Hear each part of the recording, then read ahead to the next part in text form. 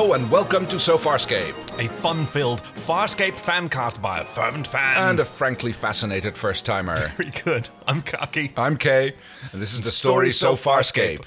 I love that you're frankly fascinated. I really enjoy that moniker. It's really the only thing I can say about myself when it comes to Farscape. I'm really eager to find out what happens to the people on board Moya. Yeah, and how the various plots are advanced from the first season onto the second. Yeah, not very much in this episode, but nope. You know, it's another one of those, like, kind of a Planet of the Week episode. I suppose kind so, of. yes. So we had that last week as well when we did Vitas Mortas, and this week we are doing Taking the Stone, Season 2, Episode 3, written by... just squinting into my memory banks here. Oh, no, of course, it's Justin Monjo. Ah, yes, he did several other episodes, didn't he? That's right. The Flax and A Human Reaction. Oh. And The Hidden Memory. That was the second part of the season finale, four-parter, kind of. Oh, yeah, a two-parter in 4 parts. Yeah, or a four-parter in 3 parts. If you take Bone to be Wild, it's kind of a standalone in the middle. True, but even then there's a little bit of plot advancement between the whole story, that especially with Scorpius and his endeavors when he matched his way onto the asteroid.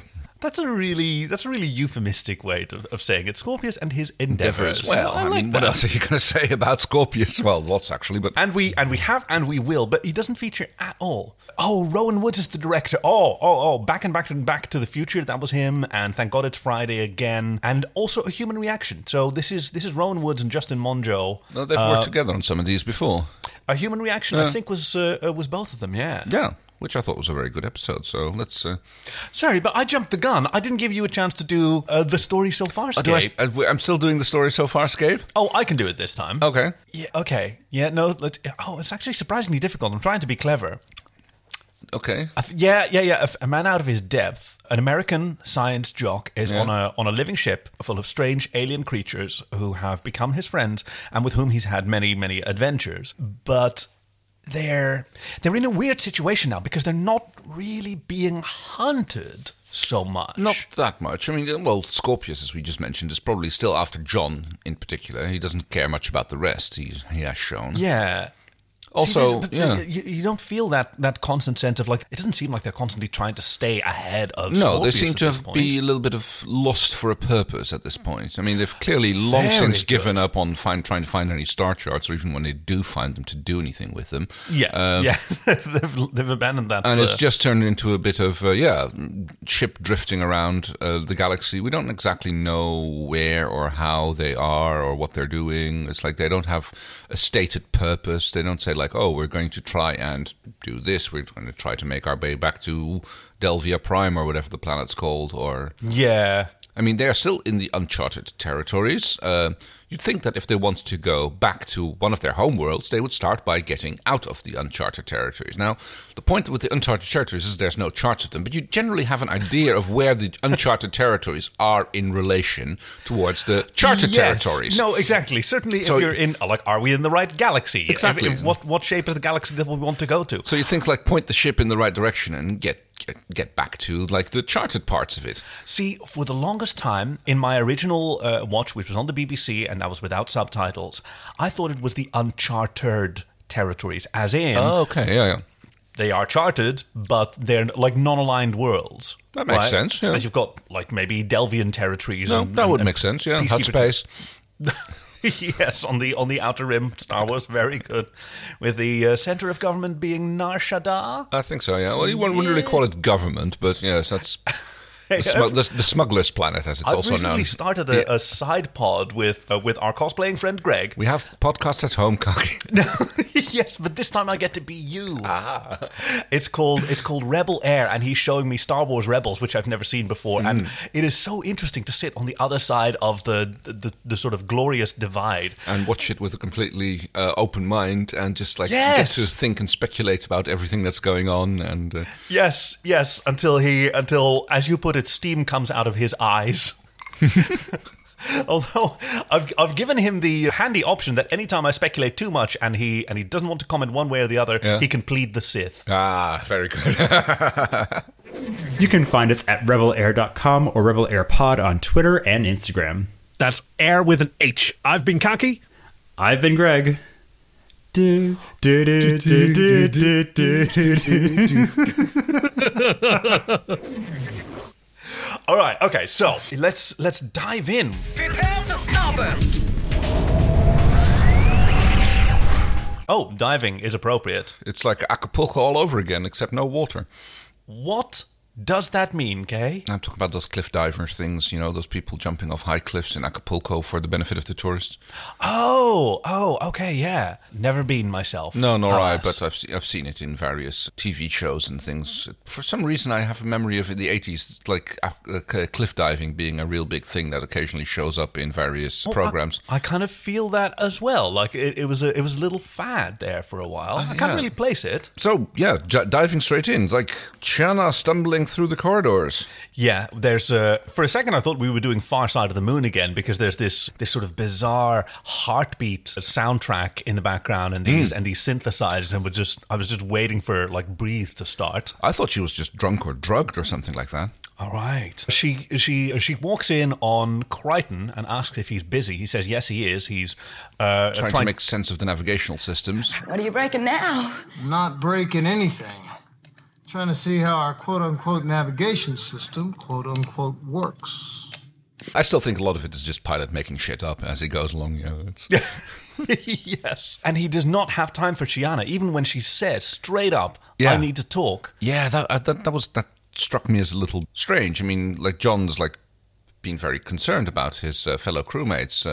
And I guess he's just like, we've all been there, you're working on something, you're being frustrated, and you're focused on your task, and someone comes by, and you kind of like, not right now, I'm working on something, that if I stop now, I'm going to have to start all over again. Yeah. He clearly just does not pick up on on Chiana's urgency here, I suppose.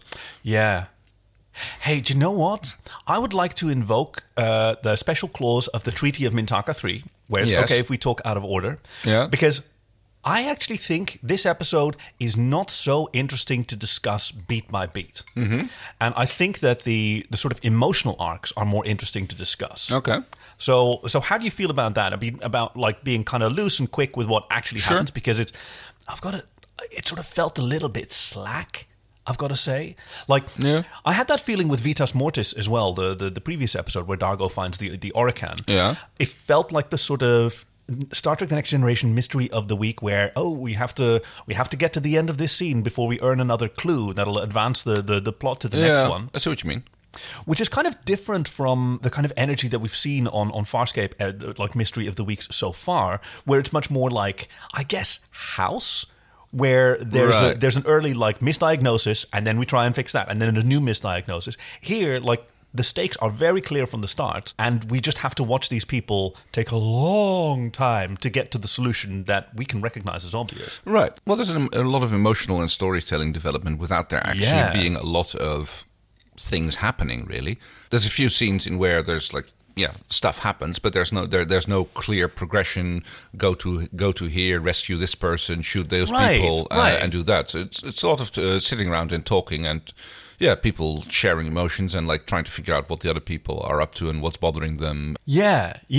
Because let's take a look at like the major sort of emotional arcs in this episode. One of them is Chiana, who's dealing with grief. Yes. Because in this early scene, we see her stumbling about, and she actually goes to the maintenance bay, flips up a desk lamp that I recognized. I noticed that desk lamp as well. They painted it bronze, so it looks very cool. But I have seen that in IKEA. It's the little bar sticking out from the bottom from it. Yes, which you the can, grippy bar, so you can actually move it. So you don't have to touch the hot lamp. Yes. Yeah, she cuts open her belly. Not a lot of blood, I noticed. No, well, it looked like some sort of weird cauterizing instrument, which was kind of weird anyway, because it's like you'd think that something used for incisions and stuff wouldn't be coiled. But, yeah. Well, I mean... We know that she's like of royal descent now, because she has blue blood. Very good. Actually, we've seen that before. When Salas was murdered, her jailer... We also remarked that there wasn't a lot of blood. Yeah. Okay, So maybe they just don't do a lot of bleeding. so What's her species called again? Oh, Nabari. Nabari, that's the one, yes. Yeah. So yeah, she digs out a hockey puck-like device. And I was thinking, her order is ready, and she can go and pick it up from the buffet window. I was thinking like her, I don't know, I was thinking she had like some sort of medication, some sort of drug, some sort of chemical that she needs. And my now IUD wore out. Exactly. Well, or her insulin pump, or something along those lines. That's where my thoughts immediately went when I saw that thing. Right. And she's now going to have a problem. We're going to have to go and find the thing that she needs to stay alive. But it turns out that this is actually what Zhaan recognized as a life disc, and it indicates that the person on the other end of the disc is now no longer alive, and Yes. that's what propels her grief. So that's one of the major sort of tentpole arcs in this episode. Mm-hmm. The other one is Crichton dealing with like his own guilt for having not made any time for Chiana, and his sense of responsibility for her as a member of his family, and having to learn like how to do that. And what's interesting especially is that he has to learn how to do that from Eren. Yes. Like, in this episode, she's the dove and he's the hawk. He's the one who wants to club Chiana and drag her back to the ship and just set her straight and stop her from making a mistake. Which would exactly normally be Eren's method, which he actually comments on. You can't take her like this. Yes, I can. No, you can't. Aaron, what the hell is wrong with you? You are the pinup girl for frontal assault. You should be dragging her back to the ship yourself. Then Eren goes like, you're not getting it. It's she has to make this choice. this journey. And I mean, I suppose it's a way that she's dealing with her grief of her brother having died, which we, interestingly enough, don't learn anything about, which I thought was a very powerful thing. It's like, all she knows is that he's dead. This life disc has ceased working, which apparently makes her feel weird, which, I mean, you'd think that a life disc having that implanted like that, it seems like a odd way to go about things, you know? Yeah, I wonder what it normally does. Yeah. And why you would have it so deep inside. I mean, maybe you can feel it. Maybe you can feel... I mean, clearly, considering how it's making her feel when she's stumbling around, it's clearly doing something to her that makes her feel distraught or drunk. I mean, that's what I said. It looks like she was acting like she was like drunk or drugged. Imagine if if the life disc is just constantly like giving experiential telemetry. That if Neri has a 3-day bender, that she gets to enjoy his wooziness. I mean, it would and make also more his hangover. It would make more sense if it was some sort of emotional connection that, like, it gives you a little bit of the other person's emotional state. That would make a lot more sense. I do not know that I would want to shackle myself to an 18-year-old. I totally wouldn't. But no. I mean, it makes more sense than like transport physical sensation. I mean, that's pretty much useless unless you're nearby. So if your star system's apart, then he's getting his leg on. Or he's like having or you just got shot. It's like it doesn't really help you in any way, shape, or form. But it clearly means a lot to her. To Chiana, who smashes up a poor little DRD. Yeah. Yeah. Apparently they have green goo inside them. Wrong place, wrong time. Yeah. And this is after she does almost a benediction gesture. She folds the life disc between her steepled hands and raises it up over her head. And then she acts out against the poor little DRD that didn't deserve that. No, not at all. Then we have an angry Eren who is very much distressed about her prowler being stolen. Yes. Something that has... Like, everybody steals her prowler every now and again. And, Dargo does it all the time, and she never really, really, gets angry about that. I wonder why she chose the prowler and not one of the Marius transport pods, but...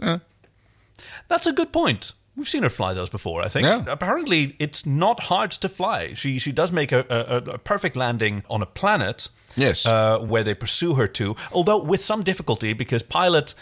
He sort of snippily remarks that, some of my systems have been taken apart by he doesn't actually say that. I did not immediately detect her departure because several of my control systems have been offline. But he's even not very passive-aggressive about it. He pretty much infers that whatever John has been doing is, preventing them from going after her, or... I mean, apparently not from detecting where she's gone, because we see next on... And I know you said we weren't going to do it blow by blow, but I think we have to set up the scene. This is a good point, because this is like the next major... The last two major arcs in here are actually like the A and the B plot, which I don't think are anywhere near as important as the emotional arcs. So the A and the B plot there's this royal cemetery planet. Yes, Outback 7, I think it's called. How did you get there? I don't know. It just kind of looked like that. Outback 7 it is. Where Chiana's immediately set upon the Lost Boys.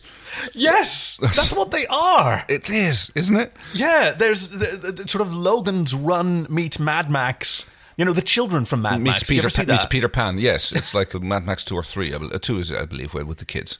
I had not even arrived at Peter Pan yet. When you said Lost Boys, I thought like Kiefer Sutherland and the hot like vampire. No, I was more thinking Peter Pan at first, but... Sorry, my brain's with Kiefer Sutherland and all of his various I can see why your brain would be there. adventures. No, fair enough. No, but I'll join you in the Land of Tides. So, this is the A plot, which is these young people living on this dead planet, and they only live to be 22 years old, and we slowly sort of peel back the layers of their thrill-seeking, drug-fueled philosophy. Lifestyle, yes. And how that can be prevented, because their lives are being stunted by exposure to radiation that is amplified by the caves they live in, and all they have to do is move out. Yeah, I know that's not how radiation works. No, well, I mean, okay, so we'll get to that later, because there was like a lot of confusion on my end about you know what the hell, Mintaka 3. Yeah, let's what the heck work was this going one on out there. first. Let's work this one out, and then we get All back. right. So the Lost Boys actually have someone called the Lost, which are people who haven't taken the plunge, I believe, and are living on the fringes of the already fringe society, and they are slowly dying. Because they're sort of cultural practice is that as you reach the end of your healthy life, you perform a sort of a suicide ritual called Taking the Stone, which is the episode title. And if you don't do that, then you decay and you become kind of gross and you get these pustules. Right. But if you do and you survive, then apparently you still don't get to be old, because there's like nobody's old there. Yeah, okay, so this was unclear to me as well, but what I think I figured out... So we see the ceremony early on, and we see some people jumping into this pit while yelling, and they're yelling, Aaron recognizes that, activates a sonic net that actually cushions their fall. Right, because the other one who doesn't yell smashes down to the ground. You'd think that they figured that one out by now, you know? I think it's either a matter of courage or it's a choice. Okay. Because the one who falls, and like there's a whole plot about him and his partner who is carrying his child, and he's discovered the secret of the lost people, and that A plot was kind of tough to unwind because there's a lot of fancy, like a lot of neologisms being used here. Like girls are Nixas, dudes are Garnas, babies are Gnarls. Ah, okay. I was wondering about that. Like at one point, I thought they were just calling everybody who is like not one of them Nixa. I think it's gendered. Oh, okay. I think Makes it's sense. come on Garnas. He says to the lads. There's other stuff in there like Drad is cool. It's gonna be Drad. You scope something and you're true. Like there's a lot of it delivered quite well, I thought. Yeah, by the actors playing. I mean, the first time youths. John and Aaron meet the Lost Boys, there's a whole monologue from one of them, and it sounds like it should make sense. Venus amazed by you. Age lines, dead spots. You're historic, Nix. Historic. Let's go, goddess that worn out. Ancients. But you can't really right. catch, and it's beautifully mirrored by John. As soon as the guy wanders off, looks at Aaron, and goes, like, "Did you catch any of that?" And like that's exactly mirroring my sentiment. Like I'm sitting there, should I have turned the subtitles on for this one? It's just like some Australian accent that I'm completely missing out on. But no, this is intentional and very well done.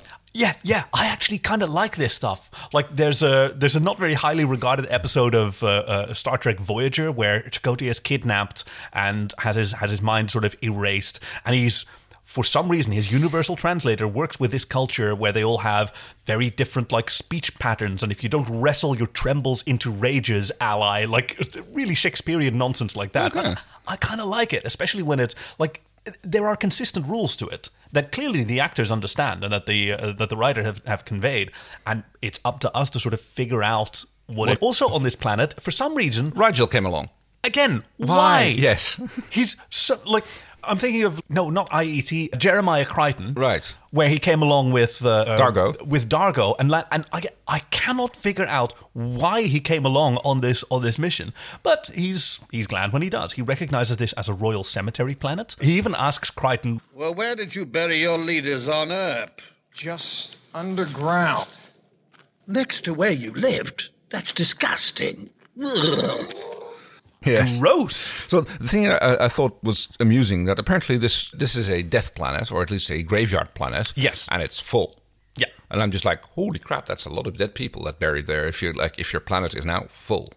Also, maybe you're not really burying them well enough, because there's that. There's a lot of depth, but I guess it's like apparently it has big long tunnel systems for some reason. I guess that maybe the Lost Boys are the descendants of the original gravekeepers, I suppose. Is that the word? Oh no, graveyard tent. I should know this because I'm grave digger, but that's just a person. Well, yeah, but I have an uncle in this profession whose family lived on a cemetery and helped to maintain it in Northern Ireland. It was an interesting place to live. It's really kind of nice and quiet. Yeah. Like, did you ever notice that almost all cemeteries have like a wall or a gate or a fence around it? Is that to keep the zombies in? Yes, it's not to keep people out. Okay. I'm really glad that they put those up there. Although sometimes, a zombie jamboree sounds like a lot of fun. Well, maybe who was it? Maybe for a zombie. Was that Trini Lopez? Who am I thinking of? Belafonte.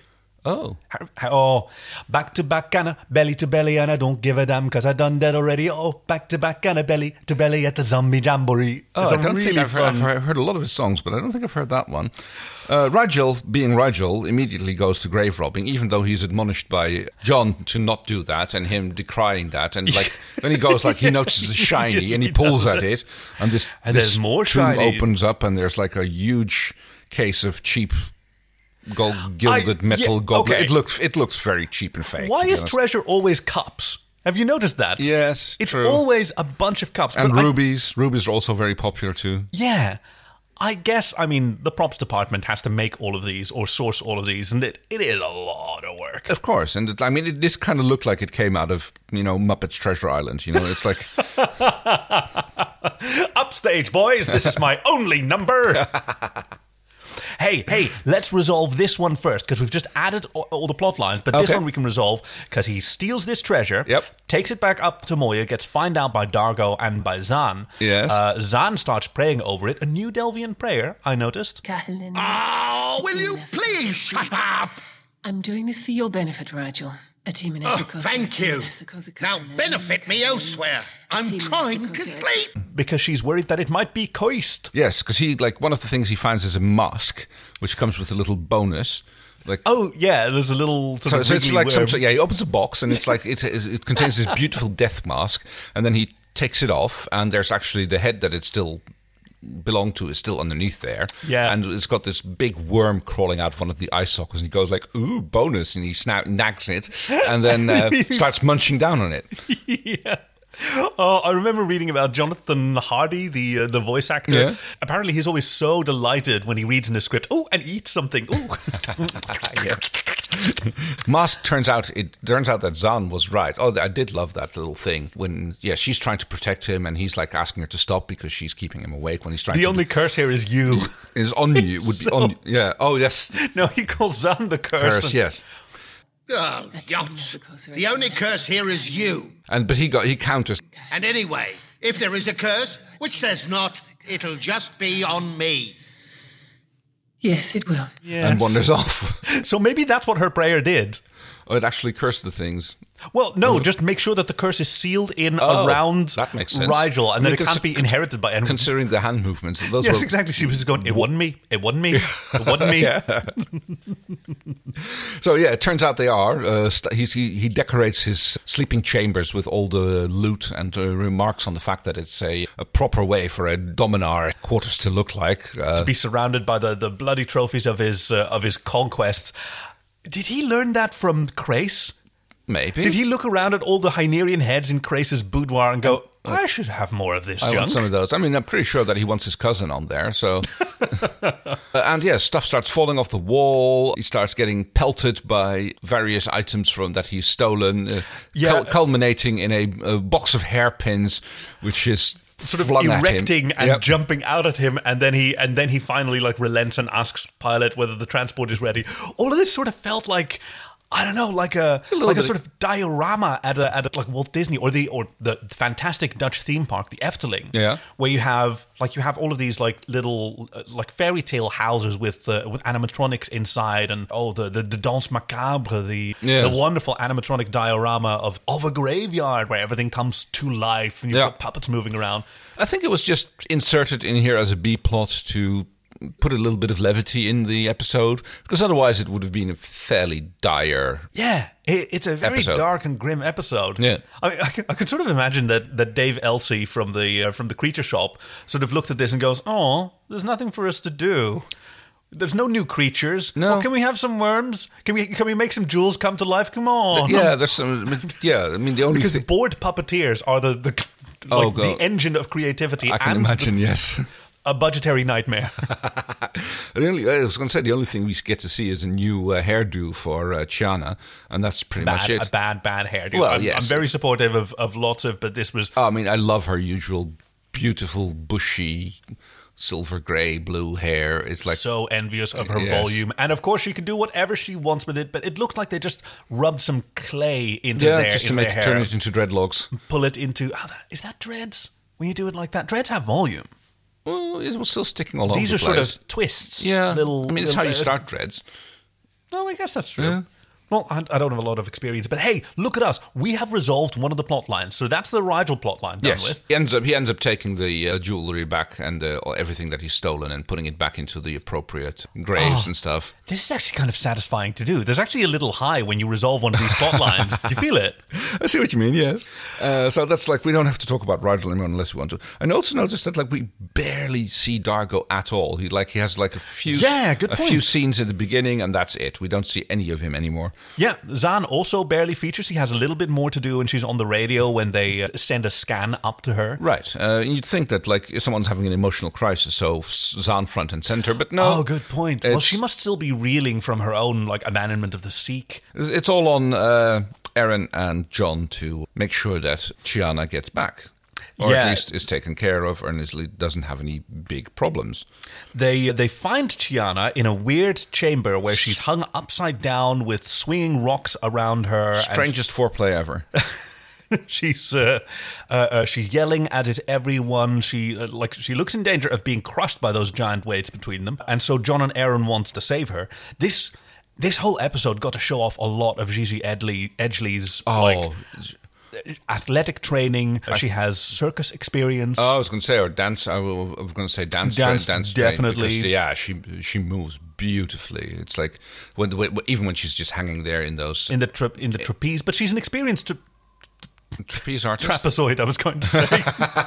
Fuck it. Yeah, she's an experienced trapezoid. The trapezoids are an alien species who never leave the circus tent. They're always swinging about, and their entire reproductive life cycle is... okay, there's a PG-13 podcast, but we can see... Takes place in the Big Top, yes.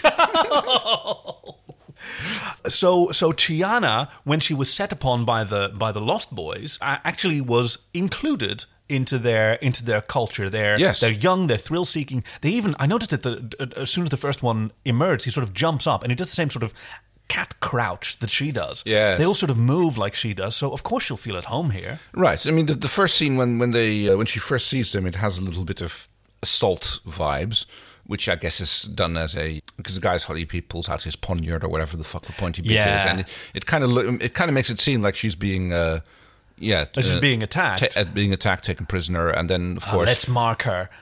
But it's sort of a hazing thing, you know. That turns out. But like the viewer is left in unaware of this, at least until they come out of. She comes down from this weird contraption, and it turns out she was there voluntarily, and she was actually showing off because no one has ever lasted more than 15 microts in there. And I'm still not sure if a microt is a minute or a second. It's sort of a second. I think it's a little longer than a second because they do say minutes. But I think it's spelled different as well. But a microt is 1 mipipipi, 2 mipipipi. Yes. Yeah, John and Aaron bust in, shoot up the place, thinking that she's being held hostage. These kids are easily cowed. Yes. They're actually not very threatening. They try to be, but they're not. John is like having none of it. And he insists that Chiana goes with him, but she says she doesn't have the time. She's rejecting him. No, Crichton. No, I don't have the time.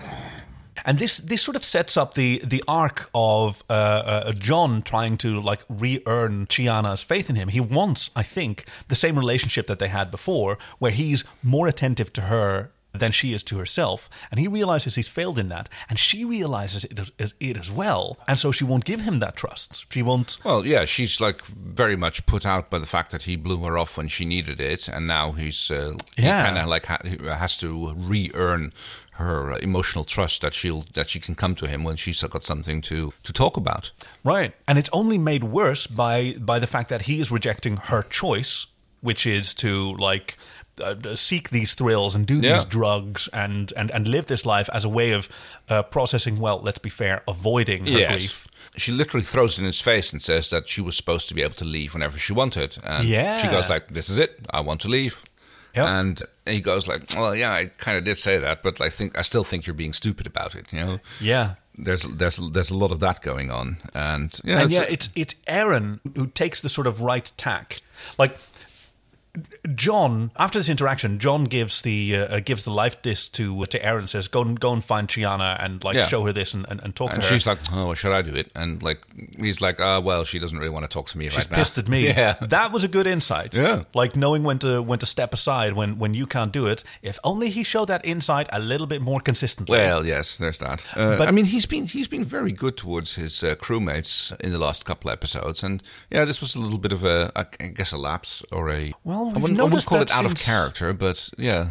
We've noticed that since season 2, he has some much more extreme reactions. Like you saw his pretty like extreme defensiveness toward Dargo, protecting him from the Orican. Like if the Orican doesn't support Dargo, then Frel her. He was like very fiery about that, and he's just as fiery here about wanting Chiana safe. Right, but he also seems to be a little bit more, how to put it, a little bit more to the extremes. One moment he's like super protective, and the other moment he's like he's fickle, I would almost call it. You never really know how he's going to respond. He can go extremely one way or extremely the other way.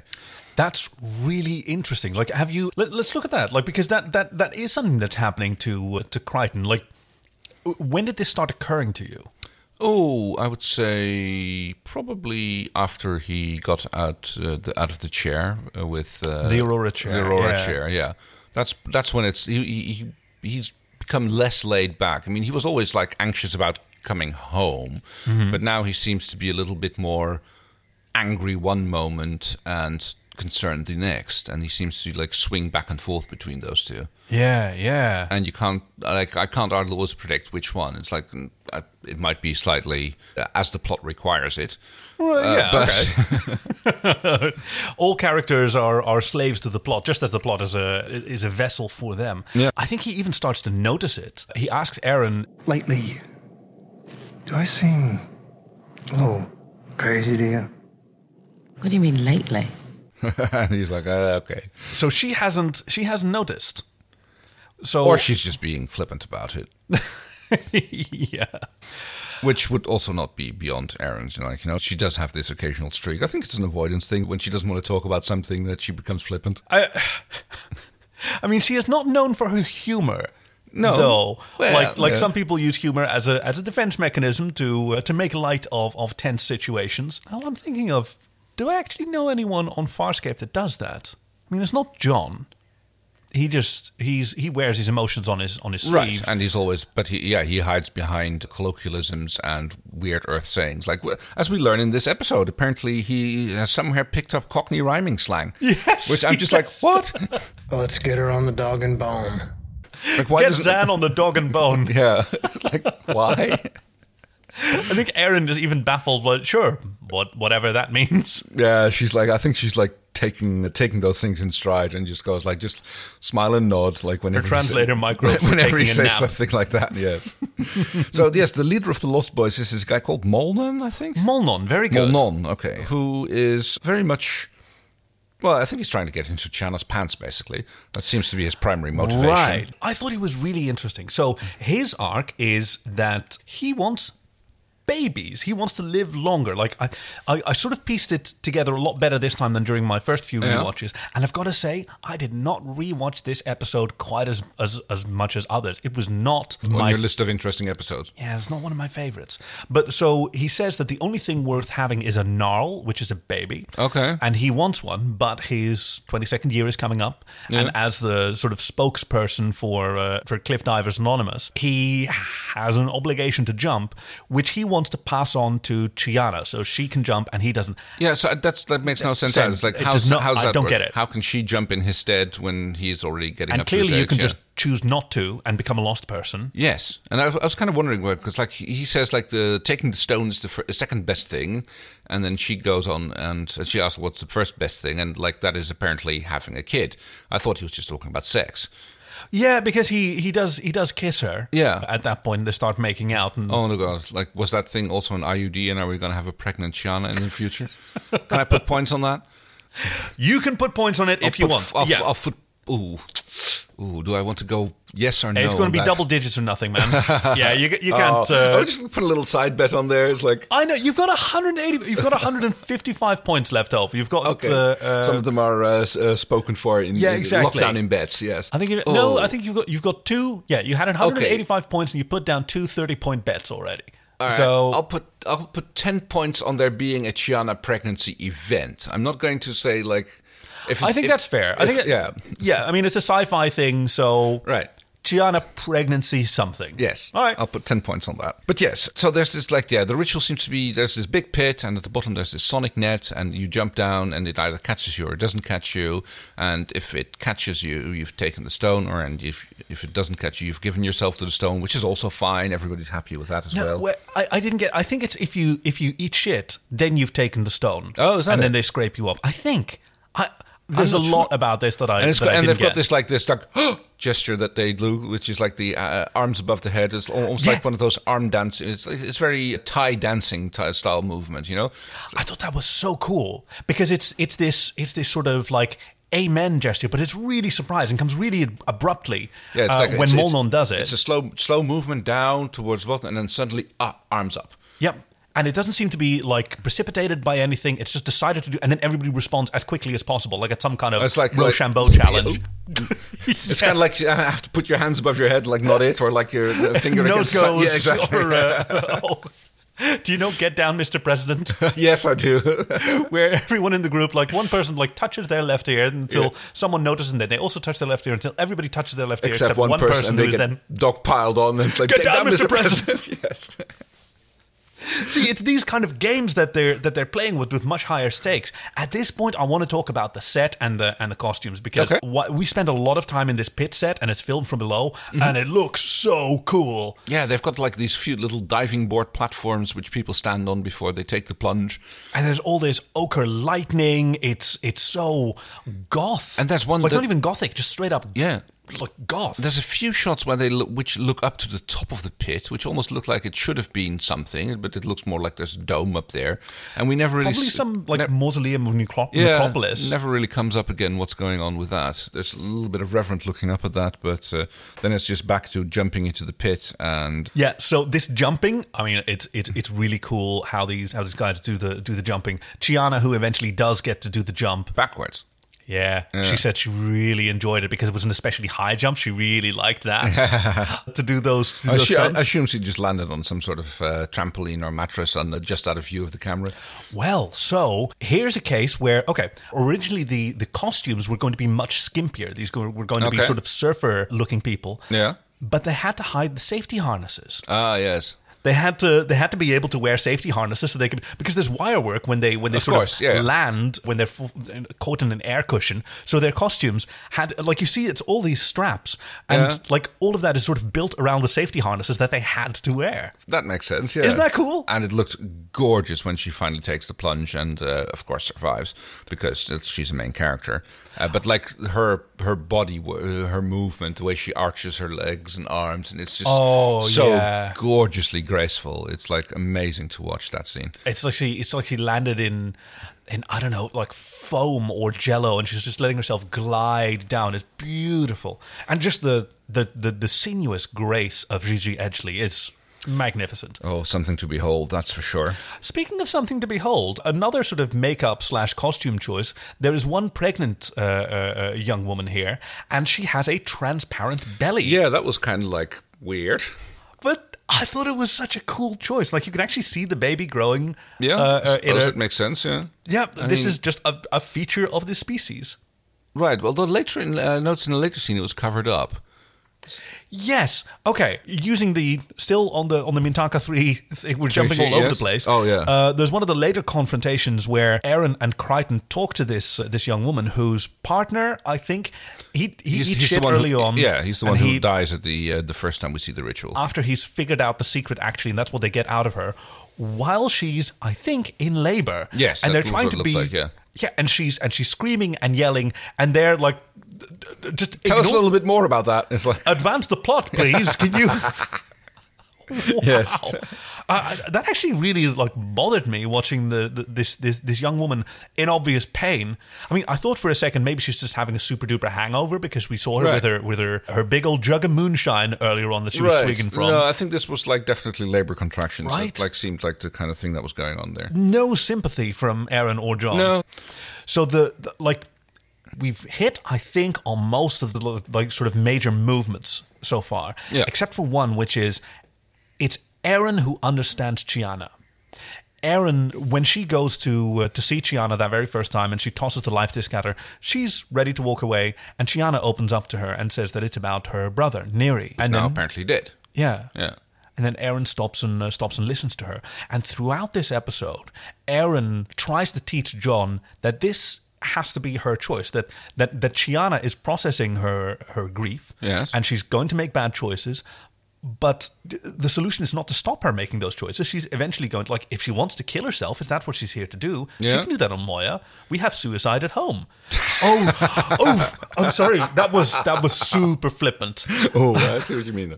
Because I'm going to have to backtrack a little bit, because there's a scene where John talks to Molnon, and Molnon says, I'm not telling you anything unless you eat one of these shrooms. There's 4 of them, they always grow in 4, 3 of them will make you high, 1 of them will kill you. Yeah. And John, I was surprised by that. He just goes, takes it, and he goes, he just munches straight down. That seemed like very un-John thing to take, a 1 in 4 chance to die. Not gonna talk until you taste. I mean, he wants the plot advanced, but do you think Chiana is maybe not the only one who is kind of done with? Yeah, I mean, Chiana is stricken with grief. John is just probably get to the point that he's getting fed up with it. But it's a 1 in 4 chance is a pretty big risk to take. While he's in this drug haze, which is a lot more potent than, I mean, he's kind of cool when he takes this little cluster of shrooms and he nibbles on one. So yeah, I felt a little bit envious because I like mushrooms. That's probably it's probably quite tasty. As a food. I mean, even I've never tried the recreational stuff. But yes, it's more like sativa actually, because it comes on really fast and apparently doesn't last very long either, because it he has a brief conversation with. As a psychotropic, you mean? Right. Yes. Sorry, you said sativa, and I thought, isn't that a type of tea? Sorry, I meant salvia. Sorry, that's definitely not tea. No, wait, sativa. Sativa is a weed strain. Yeah, you've got sativa and indica. I'm not cool. So I think you're very cool, Khaki. Thank you. Drugs don't make you cool. It's what you do on drugs that make you cool. No, wait. But yeah, he gets some information out of Molnon about... Don't do drugs, kids. Let them do you. Oh, dear. Oh, no. I'm going to... We might have to edit that one out. It's not going to be a very long episode, then.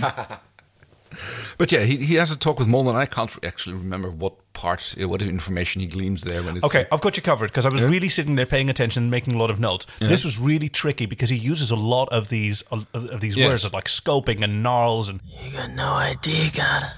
So this is when Molnon reveals that he wants to live and have a baby, and that he wants Chiana somehow to take his place, and that is his scheme. And he expects Crichton to forget because of the drugs that he made him eat. Yeah, but it doesn't really make sense. No, it's how can she do that? Take his place and jump in his stead? It's I mean, he's going to die anyway because he eventually, Yeah.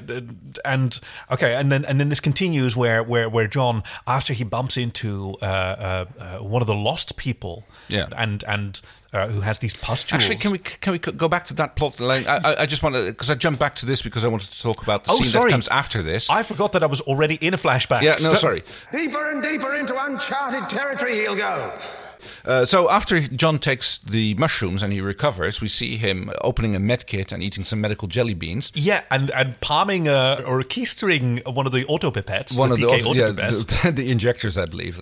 And this is when we're coming back to the scene where we're talking about, is he basically injects Chana with it, knocking her out, throwing her on the shoulder and starting to take her back to the Prowler. Yep. And gets stopped by Erin, who goes like, no, you can't do that. It's like, if this is her... Yes, this is no, her, you're right. This is her choice. You can't kidnap her, and that's when we come to the scene. Like, if she wants to, like, she has to process this. If she wants to die, then that's her choice, and taking her away from it isn't going to stop that. And Erin is so calm throughout this. She's calm and decisive. She's actually not going to let John move, but she's also not meeting him at his emotional level. She's being the voice of reason that normally John tends to be, yes, and she manages and he's to convince by him. it. Yeah, no, he absolutely. He agrees. He's standing there defiant for a little bit with Chana over his shoulders in a fireman's sling, and and asking Erin, this is the right thing to do now. This is saving someone we care about from harm. But Erin, she explains it to him. No, you're taking a choice away from someone who deserves to have their own choices, and the whole point is. Yeah. And he agrees with her, and he puts her back down, and he lets her. Sleep off the whatever it is that he injected her with. Yeah. When did you get so insightful? I understand loss. So do I. Then there's not then, we're jumping all over the place here, but I think plot-wise, no idea where we are. But I think plot-wise we're covering everything because John meets one of the lost who is covered in pustules, and he gets a little skin sample of them, which he gets analysed by. Yeah, it's a bit weird and goofy. I thought it was kind of cool that you can scan up a sample. Because he has Erin go to the Prowler, put this in a scanner, and then Zahn will do the readings. Well, I presume it's like the scanner's there and you just sending the data up there. Yeah. And, Zahn discovers that they are slowly dying by radiation damage, which is kind of peculiar because the background radiation level isn't all that high. But according to your readings, the radiation level is only 76 trads. Is that high or low? Low, I would have thought. Huh. Is that too low to make somebody sick? Yes. Trads. Hey, do you remember that from your trivia quiz? I do. Yeah, very good. And weird, it's a little bit of weirdness from John there because she said it's only 70 trads. Of course, it's going to be a little. It's like pay attention, Mr. Scientist. Ooh. But yeah, it's like apparently the pit amplifies this, and something. Therefore, they jumping into it makes you get older, except you don't get older anyway. And that's where I got a little bit confused in what the whole deal with the Lost Boys and the background behind this. Yeah, and yeah. The Logan's Run aesthetics that we're getting. Very good. From the flying and the jumping. I think ultimately it does make sense, and it does sort of hold together. I think there's a lot of additional cultural complexity that we're not really getting here. Mm-hmm. How does this ritual work? How does the transference really work? There's something about the clans that have to vote and decide whether they move out from these sources of radiation or whether they believe it or not. Because John brings this information to Molnar and says, we can solve your problems. You don't have to die at 22. You can just move out to the surface and you'll be fine. Because it's something down here, the pit, or maybe the sonic shield amplifies the radiation or concentrates it, and the fact that you're standing here and doing your thing is actually the thing that is making you die. Which is kind of they have this ritual that they do to avoid dying, but that's actually the thing that's making them susceptible to the radiation. If that's it, maybe there's some other chamber. I don't know. It feels like maybe the script went through some iterations. Mm-hmm. I have no knowledge on this, but that's sort of I have a little bit of experience as an editor and writer, and that's sort of how it feels to me. I can see how that works. That it maybe had a lot more exposition in earlier drafts, and that later drafts sort of focused more on the really emotional arcs taking place. Which I think is what this episode is all about. Wise decision, I think, because I don't mind that I didn't completely get that plot, because it was clearly being dealt with. That was still all set dressing for Chiana and for John and for Erin to explore these emotions. Actually, no, Erin is just wise here. it's John and Chiana who have to explore where they are, which comes to a head in the sort of final scene with John and Chiana. Yeah, because the clans have apparently declined the vote. They voted to stay down here and keep doing things the way they are. This time they're alone in the pit. Yes. And Chiana is still sort of standing on the ledge, the sort of gargoyle ledge, gazing down, and she says that she wants to jump. And John is, I think, like he's earlier he told her, like, I know that you want this, but you can't possibly want to die. They voted to keep jumping. They want to die. I just can't believe that you want to die. And that wasn't it completely. No. That's what he thought she was trying to do, and what he wanted to stop her from doing it. And like, there's certainly something of that in there. But she tells him that Neri her brother was always the brave one. Yes. And she felt like she was always just tagging along for him, and she wants to do something brave. Yeah, to honor her brother or something like that. Maybe. Oh, that's an interesting one. Yeah. I mean, it may be like to honor her brother, but also to imagine that she can live in a world without her brother. Right. That she can summon this courage herself. I mean, she says like, that her brother's the brave one, and that she's never done anything brave in her life, which John immediately denies. He's like, I've seen you do lots of brave things. Yeah, you came to the Gamak base with me for a lark. Yeah. Wow. Can you imagine what the standards of courage must be for Nabari then? Or maybe just for Chiana. True. I mean, You've shown me courage plenty of times. I gotta see if I can do this, Crichton. Nimbari, they have their didn't they have their emotion dampening things? Wasn't it the whole point that she was under arrest for being emotionally free or something like that? Yeah, for non-conformism. Exactly. was her crime, and they do have that mind cleansing that they performed on Durka. There you go. Yeah. And this doesn't sound like a very conforming thing, and maybe her brother was also like that, or even more so than she was, and then she's like maybe being trying to live up to her brother's reputation or her brother's respect, which she might be trying to earn, even though he's not there. And now even though he's barely mentioned at all, there, like, the brother looms large in this in this episode, and the relationship that Chiana has with this person whom she barely talks about, until Crichton sort of gives his support. That's the thing that she needed from him the most. Sort of, yeah. He stops to accept. He stops fighting her. He's still clearly very worried when she actually starts to go and do the jump thing, or at least falling backwards in her case. Yeah. But he doesn't try to stop her. He doesn't try to like make a rush for her, grab her, or say no.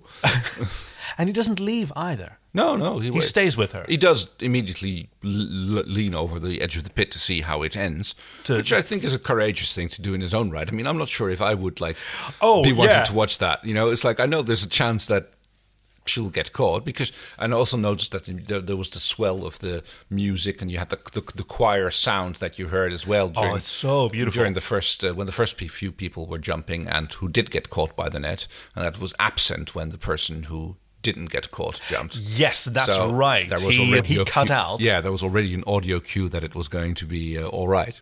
Oh yes, and the others were all do, and he was ah, and then Chiana was do again. Oh, okay. I didn't quite catch that.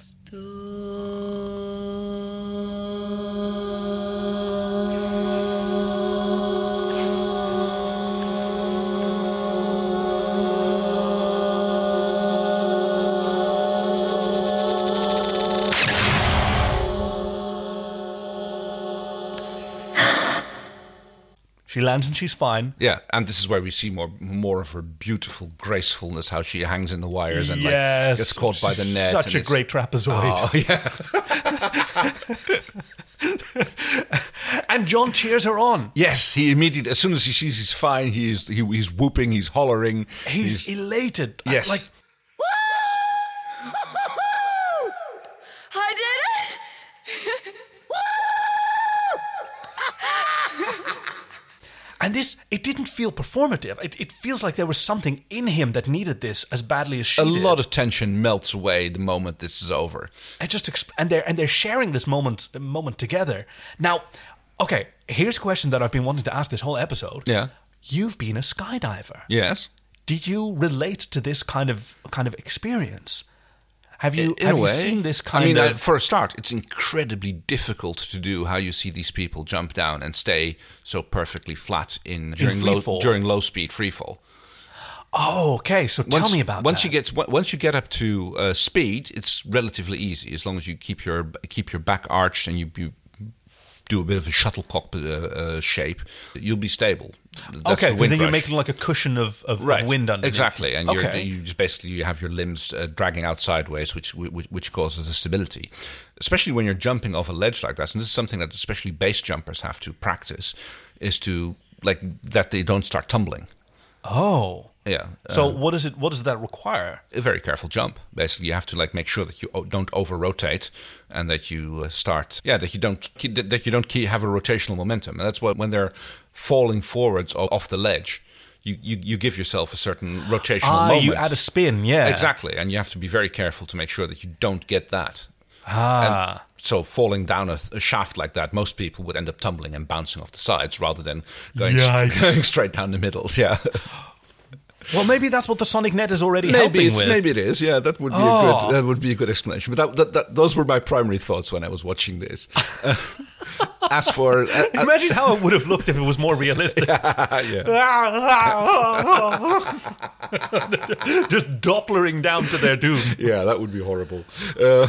We're not laughing about very savoury things this episode, I noticed. Gosh. I guess it's like we have to put a bit of levity into which would otherwise be a very dark episode. But it's kind of appropriate. Like it's a really mature episode.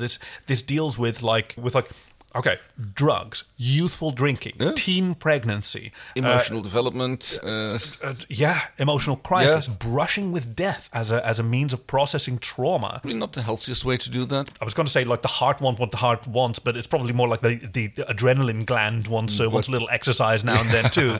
You need a good squeeze in here. But yeah, there's a lot of, this is a really, really grown up a set of subjects for an episode. And then there's the wonderful animatronic lunacy of Rigel's cursed treasure. Rigel is a bit of the... his pirate booty. Yes, he is a bit the comic relief in this episode, I would say. So good at it. Oh, yes, of course. It's you can always count on Rigel being hungry and greedy. And it's always easy to play off. It's Rigel doesn't need anyone to approve of him. True. He can have a good time on his own. He doesn't care about that kind of thing. Yeah. Well, I think he does care, but he pretends not to. Yeah. There was one more moment when I thought that was a little bit of reminiscent of Peter Pan, when he's at one point, John is holding Molnan. I think he's holding him captive, and he's going, tick, tick, tick. Yes. And very good. Yeah. So that's a moment where he's where Tiana's about to take the stone, and he stops that with all the other youths around. I don't know. That's when they go into the talking about bringing it to a vote whether or not they should move to the surface. I think. Yeah, I didn't even get what the vote was about. At one point, both him and Aaron are pointing their guns at everybody, and it's. Who are easily cowed. But yes, he grabs Molnon, grabs him in a headlock, and taunts him with, hey, do you want to take the stone? How about we go together? And tick, tick, tick. And that was a little bit of the TikTok croc or whatever it was in... Well, okay, so in this allegory, what does that make him? Is Crichton Hook? Well, no, Hook is the one who gets threatened by the ticking, so that would make Crichton Peter Pan rather than... Crichton is Peter Pan, all right. Although, Molnan is clearly... usually meant to be the Peter Pan, but he is also the Hook because he's the one who has the scheme in getting other people to die for him. So it's Molnan and then Tiana is Rufio. Yes, she totally is. That is, she would do. I learned something on the other podcast, Rebel Air. That's Air with an H, where there's a side character at one point who's played by the same actor, Dante. I forget his surname, who played Rufio. Oh, nice. He went to the same high school, same year as Pedro Pascal. Oh, wow. From The Mandalorian and Game of Thrones. Just imagine being in a class like that with that kind of like gloriously hot talent. Because Right. I mean, I don't know about you, but in my day, I had a little age-appropriate crush on Rufio. Oh, he was a little bit young for me at that time, but Well, young Kaki had some complicated feelings about. I mean, that I one. can see it. Like he was a very handsome lad. You know, the mohawk, the red hair. Actually, you did a little bit of the hair coloring in your younger days. Did. Yes. And now that I'm thinking about it, that Rufio may have left a bigger mark on me than I remembered. All right. So I think we've actually picked this episode apart. Yes, it was an unconventional approach, but I think that really worked for this episode because, like, the main A and B plots didn't really sort of work. They didn't mesh very well. No, work for me. I've got to say, but yeah, those character arcs. It's not about the sequence of events. It's about what everybody goes through. Yeah, no, I think that's definitely true. Although, like, part of me worries that we'll hang up this recording and then we'll remember, oh, we totally forgot to talk about, like, the gonzo 20-minute animated sequence of drug-fueled psychotropy where he rides the dragon and, you know... We can't stay here. This is cave bat country. Aren't all bats cave bats? Oh, no, I guess some of them live in trees. Then why are they... Wait, okay, I mean, I said that to be funny because, you know, it's a reference to Hunter S. Thompson, but the original is fruit bat country. Fruit bats are named after what they eat. No, so what does that say about cave... It's just bat country. Oh, it doesn't matter. There's no fruit bats in North America. Oh, okay. I'm sorry. Let them eat caves.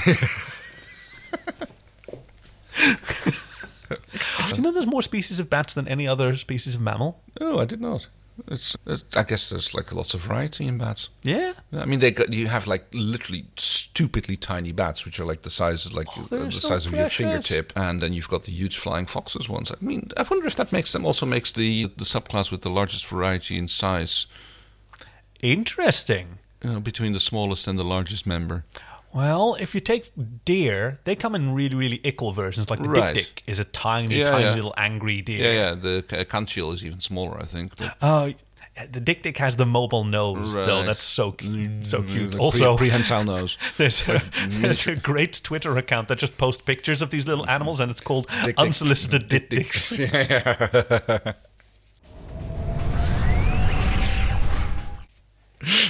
All right. Willies and Woodies. She gives me a Woody. She gives you the willies. Yes. Tricky, right? I had one. Okay, I think my Woody definitely goes to Chiana's choreography. Oh, good one. Yes. That's definitely. I mean, that she is gorgeous in this episode. It's like she moves beautifully.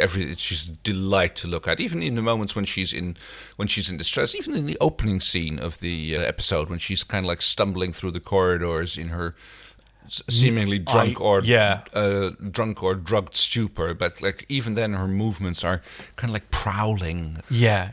You cannot take your eyes off her when she moves. That's a really good choice. As for my Willy, I think it'll have to be the nebulous plot devices around taking the stone and what's going on with. Yeah, I'd be in. Yes, it kind of detracts a little bit because it had me really think, okay, what's going on? He wants to like get her to take the stone, but it's never really explained how this works, and like also if they'd survived, then apparently they still don't get old. That was all a little bit. Yeah, I know it was like not really the point of the episode, but still. And also probably like some eager listeners will explain it to us that we just missed some very basic stuff. That's very well possible, but I still, that's the thing that I was sitting there wondering about while watching the episode. Like, I can't follow this. I get you. That was very much my experience the first time I watched it as well. I'd be curious to see if there's earlier versions of the script by Justin Monjo that might clarify this a bit more. I think that's a very good choice. All right. For myself, I think my Woody will have to go to like the costume and makeup because these kids like they've got these almost Celtic tattoos on their cheek and this fleur de lis on the forehead. Yeah, exactly. They've got these beautiful patterns that they make on themselves. So Woody for makeup, Willy for hair because I don't love that.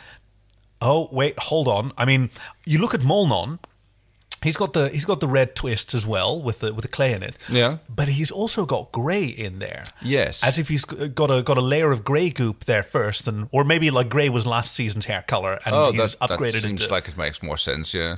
But and then Shanna has the opposite because she's got like the grey skin, but she's got the red markings where they've been rubbing the clay into her hair. Yeah. That was actually kind of a okay. So that's going to be iffy little Willy, which is my nickname in high school. Oh, that's horrible. And that's the story so far, Scape. We'll see you next week with episode 204. Crackers don't matter. And okay, so I've opened up a little form. You can check us out on Twitter. It's @SoFarscape and ask us about that. I've opened up a little form where our listeners can submit their synopses for future episodes. And we've got a bunch of synopses for this one. Let's see how much I can piece together from what's going to happen next week from these synopses. So, first from Patricia Vanover, we have Humans Are Superior, Shooter, and then we'll have Pizza and Margarita Shooters. Where's my damn ice cream? Yes. Next is Wookie, and nice try. We are not saying the rest of your username. The lesser life forms lose their minds when a snake oil salesman sells them a pipe dream to protect Moya from unfriendly eyes. Featuring the Great Cracker Shootout, Scorpius's coming out party, and puke-covered clothing. Wow. Well, there's more crackers from Grace, who says there's just too many damn crackers. Grace. Grace, who is @Marshlandwitch on Twitter, and a few months ago she did a rewatch of Farscape, and her tweets are fantastic. Like, one of her tweets was like a lesbian asking a straight couple, so which one of you is the multi-limbed crustacean, and which one of them you is the living biomechanoid ship? Okay, yeah, I can see where that was coming from. From Matthew B., after a supply run leaves much to be desired, namely for soup and salad, a blind Fivehead visits Moya to help. After some inexplicably mutinous behavior, old Blue Eyes shows off his bondage skills and demonstrates just how remarkable humans are. Ellie Rocks 110 says, blind guy watches Family Feud. And then follows up with another one, an unconventional move where someone delivers two of them, but I welcome it. Space roommates begin to hoard and fight each other over food when the fridge is empty and all that's left is the stuff in the pantry. A friend comes over that none of the roommates know, and they just kind of keep to a guest room doing whatever they're doing. Okay, this is going to be one hell of an episode. Yes. Well, apparently Scorpius is going to show up again, but other than that, I'm not sure what on earth is going to go on, or what on Moya is going to go on. Good job, everyone. So that's going to be Season 2, Episode 4, Crackers Don't Matter, coming up next week. You can find us on SoFarscape on Twitter and Facebook, and on SoFarscape.com. I'm Kay. I'm Kaki. So Farscape, so good.